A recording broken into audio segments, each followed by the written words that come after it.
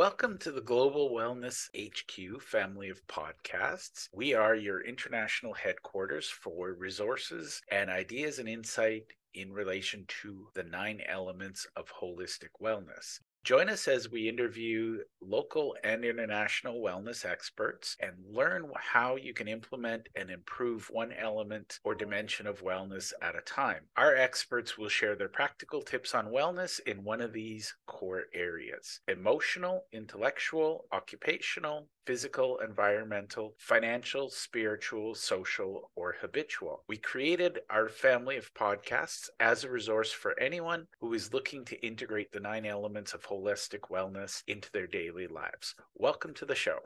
The Global Wellness HQ family of podcasts is proudly sponsored by the Global Wellness HQ community. It's an online membership group where we meet, we share ideas, we share insights, and we all work together and help one another discover our own personal wellness journeys. If you'd like to join us, you can easily click the link below or scan the QR code, and we love hearing your stories, so we hope to see you in the community.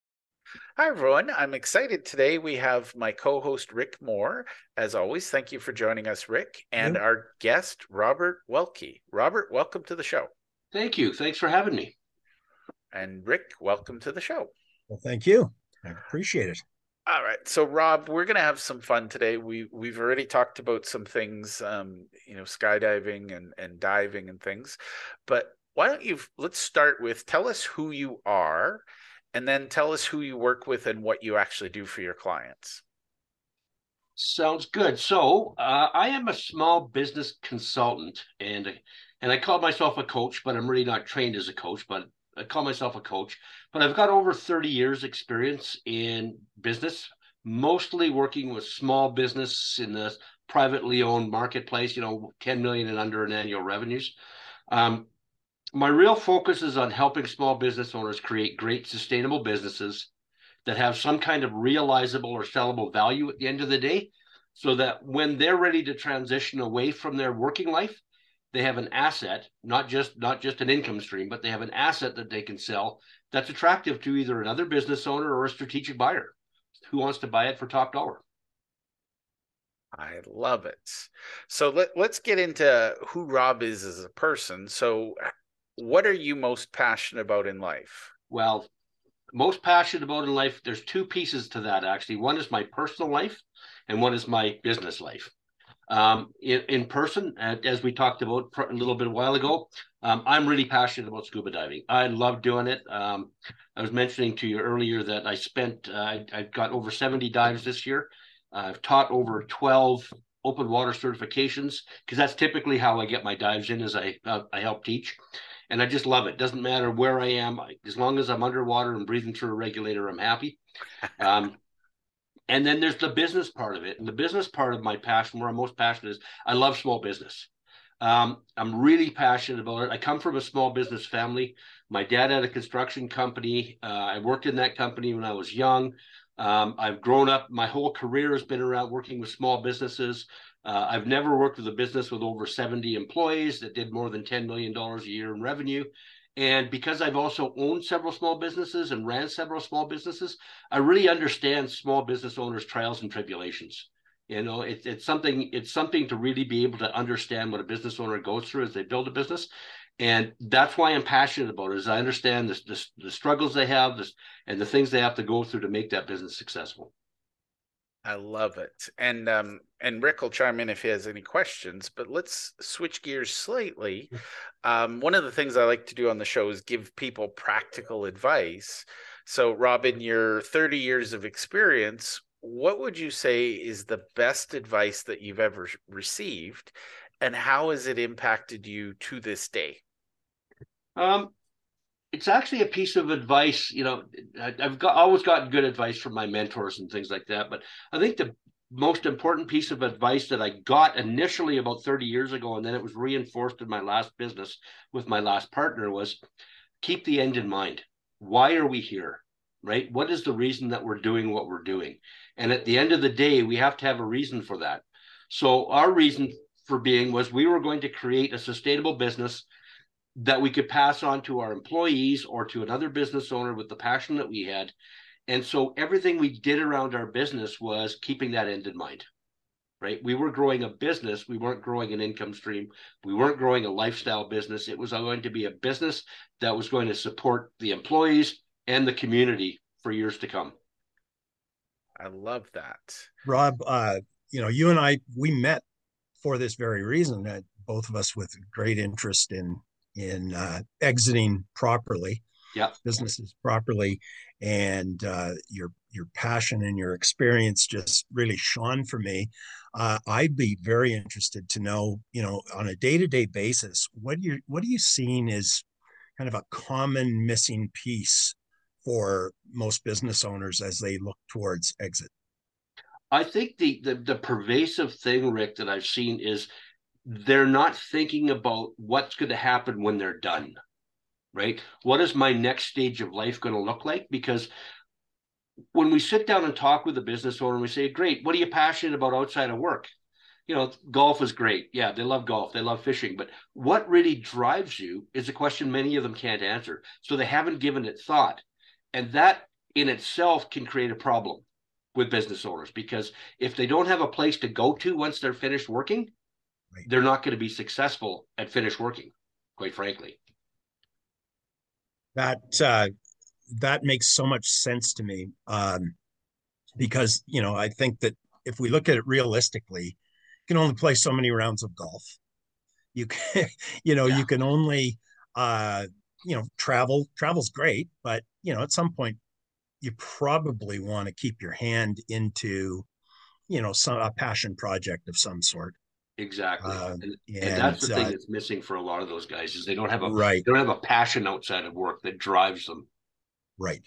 And would you see the end result of that being that they just keep working typically? That's one of the consequences of them not having a passion outside of work. The other is they will actually sabotage the deal because they don't have a Mm, place to go to. It's amazing how many deals interesting. we have heard about where the owner at the 11th hour has decided that, boy, I don't really know what I'm going to do when I get up tomorrow morning if I sign this paperwork. They back out. They get cold feet. Yes. Do you find that there's a little bit of a disconnect with the spouse in many cases as well, in terms of what they both want out of an exit? I think that's probably a fair assessment or a fair comment because in many cases, and it's funny because we sat down with an acquisition company that was acquiring a bunch of companies, did some interviews with the president at one point, and he said many of the business owners that they run into that they were going to buy, it was either you do it or a divorce kind of decision, Okay. right? Because the wife had, you've invested 30 years into our marriage, but you've invested 35 years into your business, and the business always takes priority. Right. Yes. And it's like a child. And that's one of the things I think about when I think about business owners is their business is always a child that never grows up. But as a Right. parent, we all have the responsibility to raise our children so that they can become independent. Yet business owners don't do that with their business. They do it with their children, but not with their business. Great insight. It's so important, I believe, that um, that there is an end in mind. You were just saying that when you start a business, you do have that end in mind. I would say most people that do, that's why they chose to start a business, was to have some independence. And the reality of it is it's a lot harder than just probably what they initially think about. Mm-hmm. And but it becomes a passion as well. But if you don't have that end in mind, how are you going to get there? Yeah. Think about your scuba experience. You got to have everything prepared when you go in. You got to know, hey, I can be down here for a certain number of minutes before I start to struggle. Yeah. And so Absolutely. there's an end in mind, a clear end in mind. And I would imagine that that's something that there's some education around when you do start talking to business owners. Yeah, and I would agree. I mean, one of the things that I've found, particularly for a lot of the smaller businesses that I've run across, is the owner started that business because they were good at what they did. They were passionate. They were not just craftsmen. They weren't just workers, they were craftsmen, right? They were students of their craft and they became good at it. And as a result, people said, you should do this, you should do that. Or they got to the point where they said, I can do this better than my boss can. So they started their business. But they never really started the business with the idea of, well, I'm going to build a business out of this.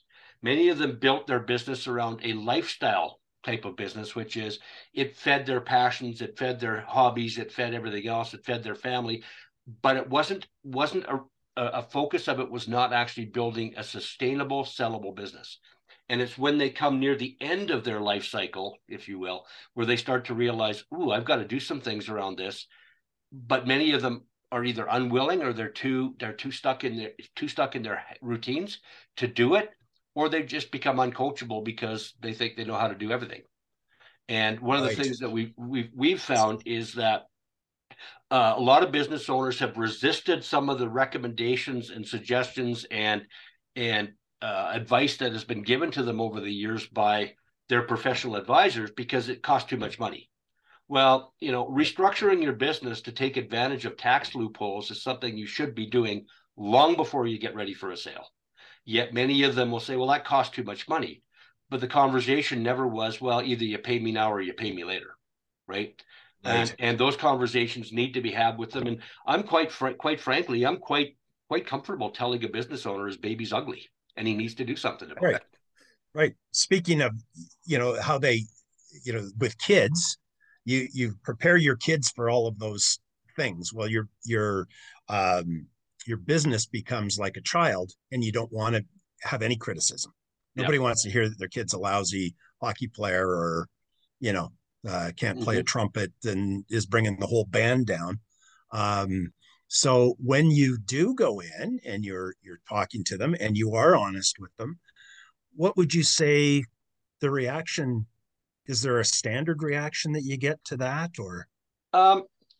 Ironically, we don't quite phrase it as quite frankly as, hey, your baby's ugly, you need to fix it. We talk about the things that they could improve to enhance the value of the business. Right. And once they understand, it's like the scorecard we create for them, right? Because what we do is we go out and we create a scorecard for the business owner on where their business is vis-a-vis other people in their industry, right? So we benchmark them. And once they understand that, there are things that they could improve and there are ways to enhance the value by improving them, there's a lot better buy-in, right? Because if they can see the ROI on what we're going to help them with, and that's something we can provide them with, then they're far more willing to do it than you just coming in and saying, oh, you got to fix this.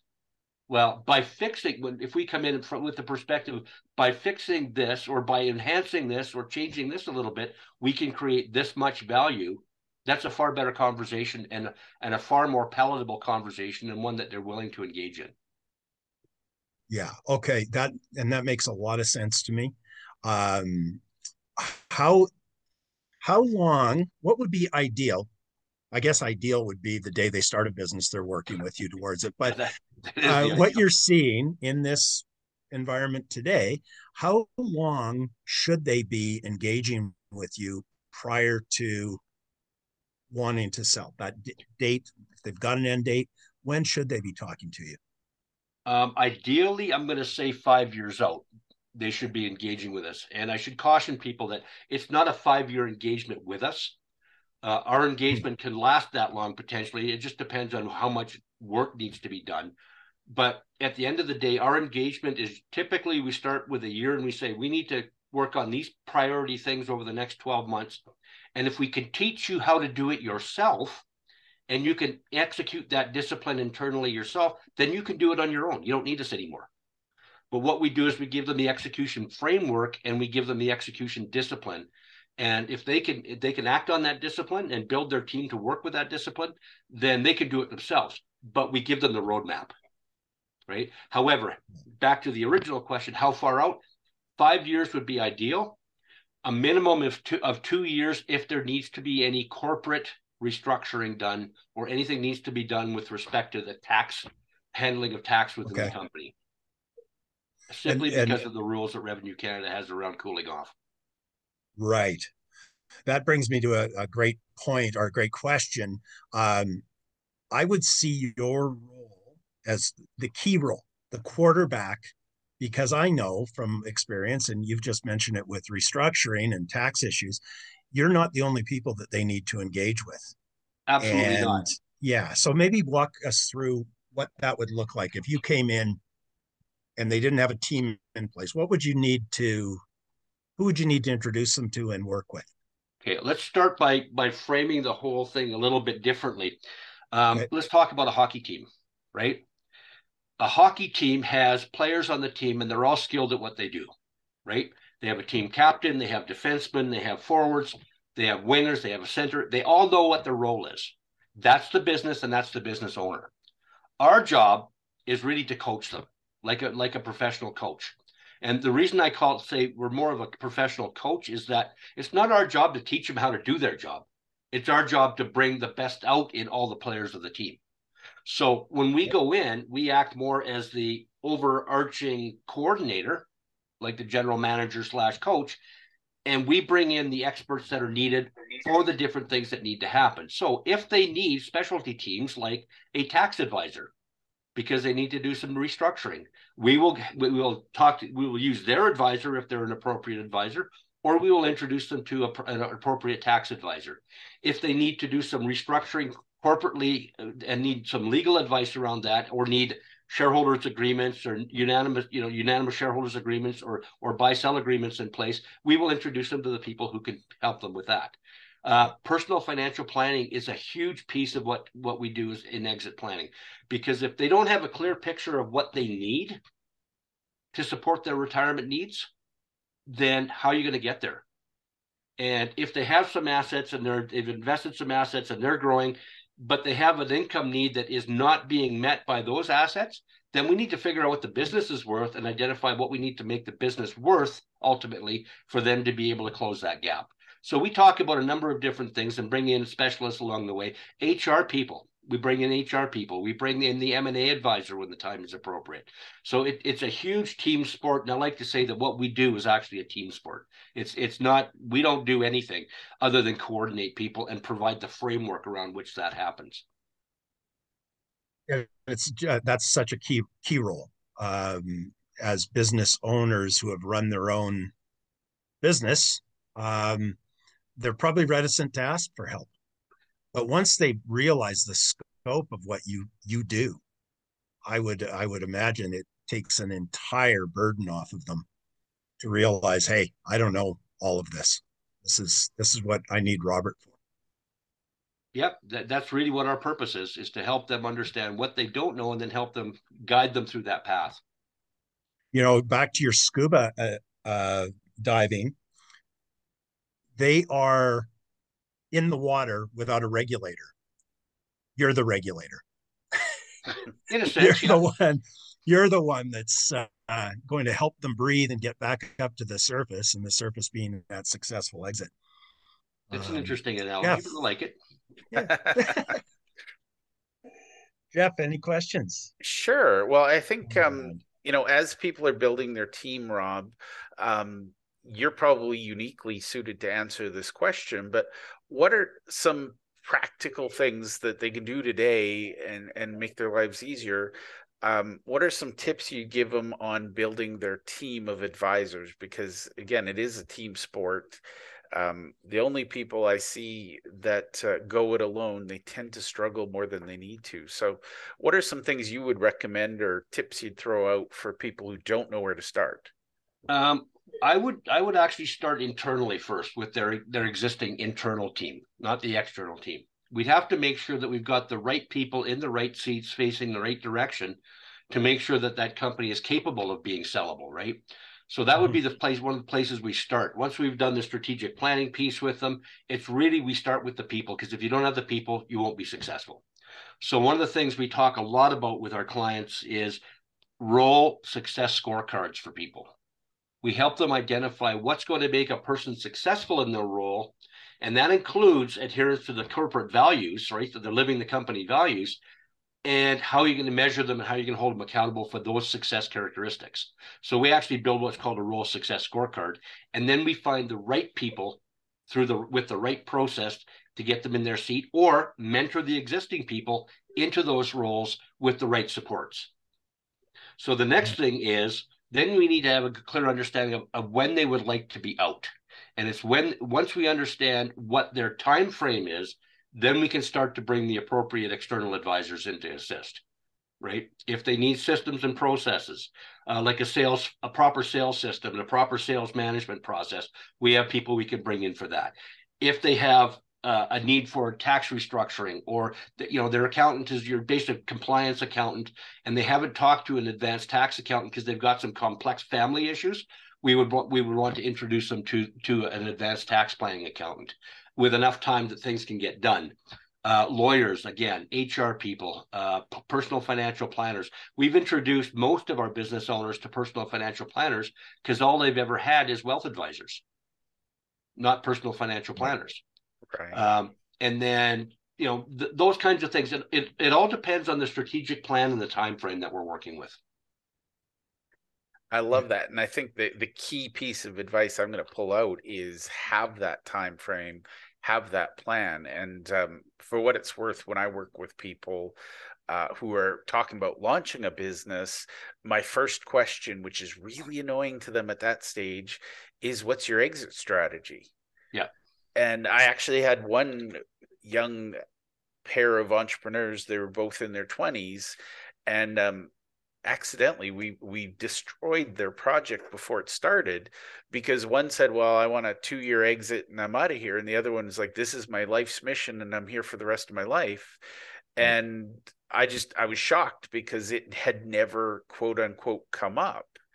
And it was like, wow, that's a different, one's looking to date and one's looking to get married for life. And well, it's interesting you say that, because the value set of the company really determines the type of people and who you should be working with.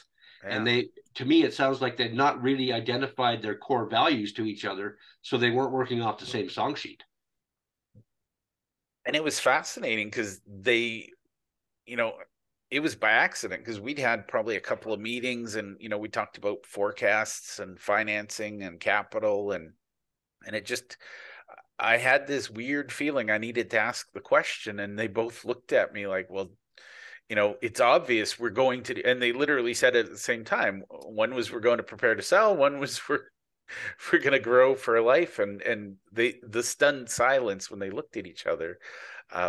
So I love that insight, to have that, have that sort of exit timeline. And again, with a lot of tax planning, a lot of strategies, I had a client who, when I was an accountant, wanted to minimize his taxes. So we legitimately deducted everything we could, and we minimized his taxes.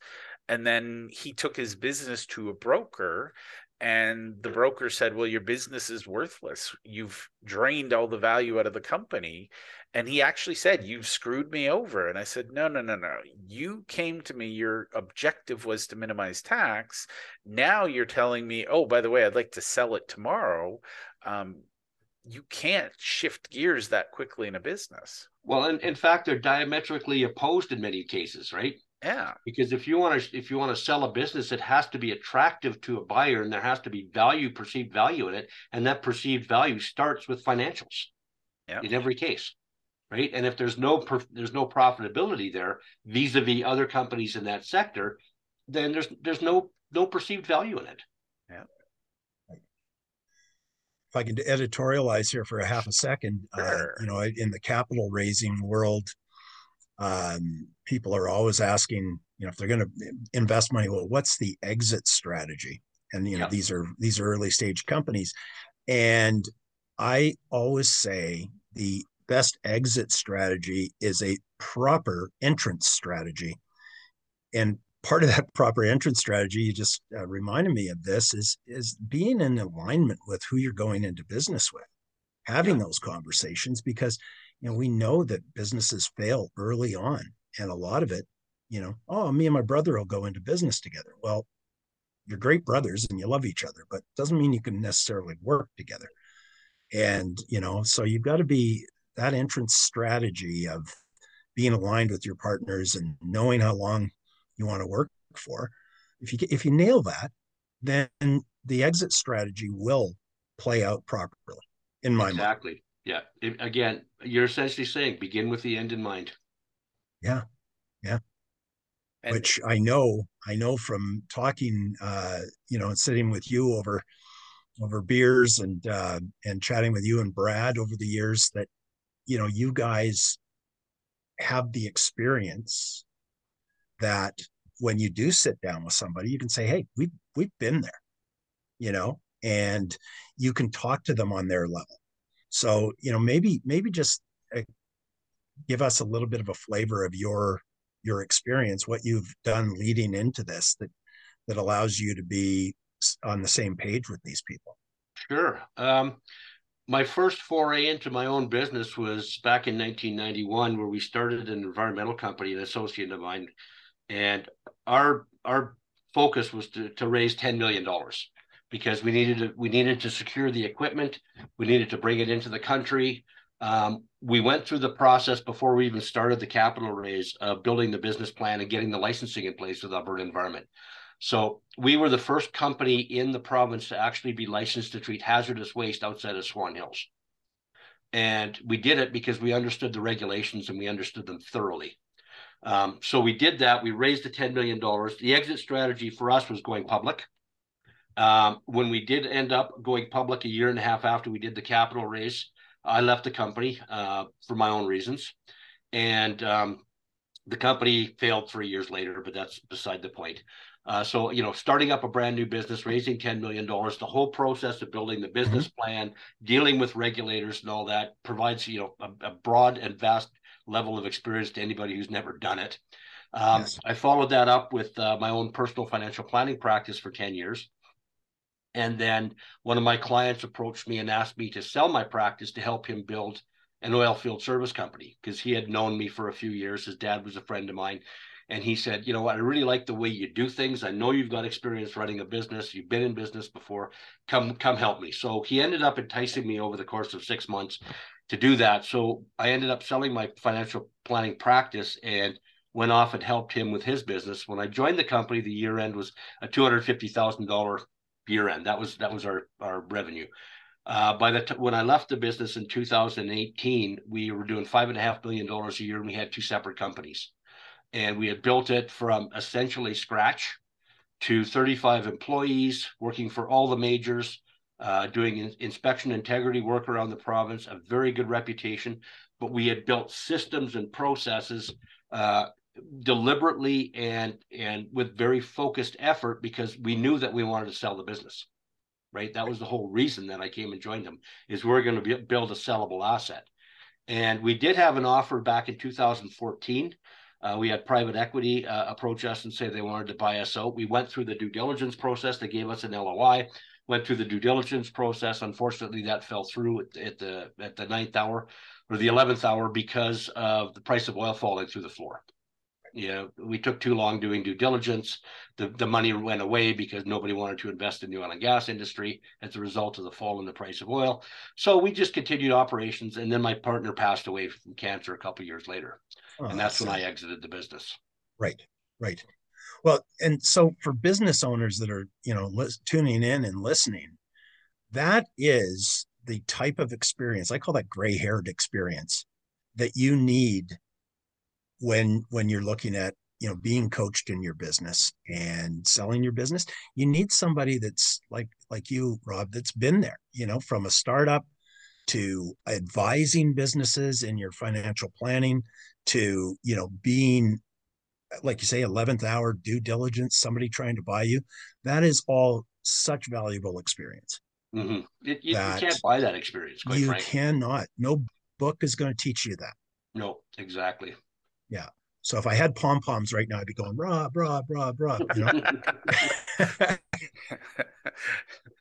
Now, Rob, we're gonna run out of time, and unfortunately, I think we could talk to you for hours about this. First and foremost, if people want to get to know you, they want to connect with you, what's the best way to get in touch with you and learn more about you and what you're working on? I think there's three best ways. One is to reach out via email. And that email is rwelke@proactive.ca. And proactive is spelled PROACTV.ca. The other is to reach me directly by my phone, which is 587-577-9380. And of course, the third is always on LinkedIn. And my name is Rob Welke, spelled Welke. Awesome. I love it. Now, Rob, there's an inevitable point in the show because you're an expert in what you do and I'm not. Is there any questions I should have asked you that our listeners need to hear, but I didn't think to ask, so you can enlighten us? It's funny because you had a bunch of questions you had me to kind of review to prepare for this. One of the ones that stuck in me are what are the three biggest mistakes that you see clients making in their personal wellness journeys right now, right? And COVID hasn't helped at all, of course, but the three things that I thought about, and I thought about this a lot, and the first thing was not taking care of themselves physically and mentally.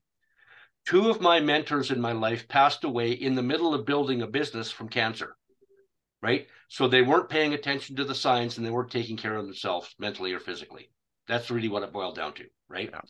Yeah. Secondly, is spending too much time in the business and not creating a clear vision for their life after work business, right? Or their life after work. They tend to business owners tend to be very reactive and not proactive in that area. They need to start thinking about it sooner and start thinking about, if I wasn't doing this, what would be the best thing that I could be doing that I would enjoy so much? Right. And it's not fishing, it's not scuba diving. It's what other value creating opportunity could they do outside of business? Right. And I guess the third one that I came to is try and get a clear purpose for what your life is going to look like after business. Right. Think about the things, right? Stop and smell the flowers occasionally and say, okay, what is it that makes me truly happy? And think about what you can do to help people to support that goal of you being happy in doing that. Like right. I have So a friend charitable work, yeah, setting up a foundation. Exactly. Things like that.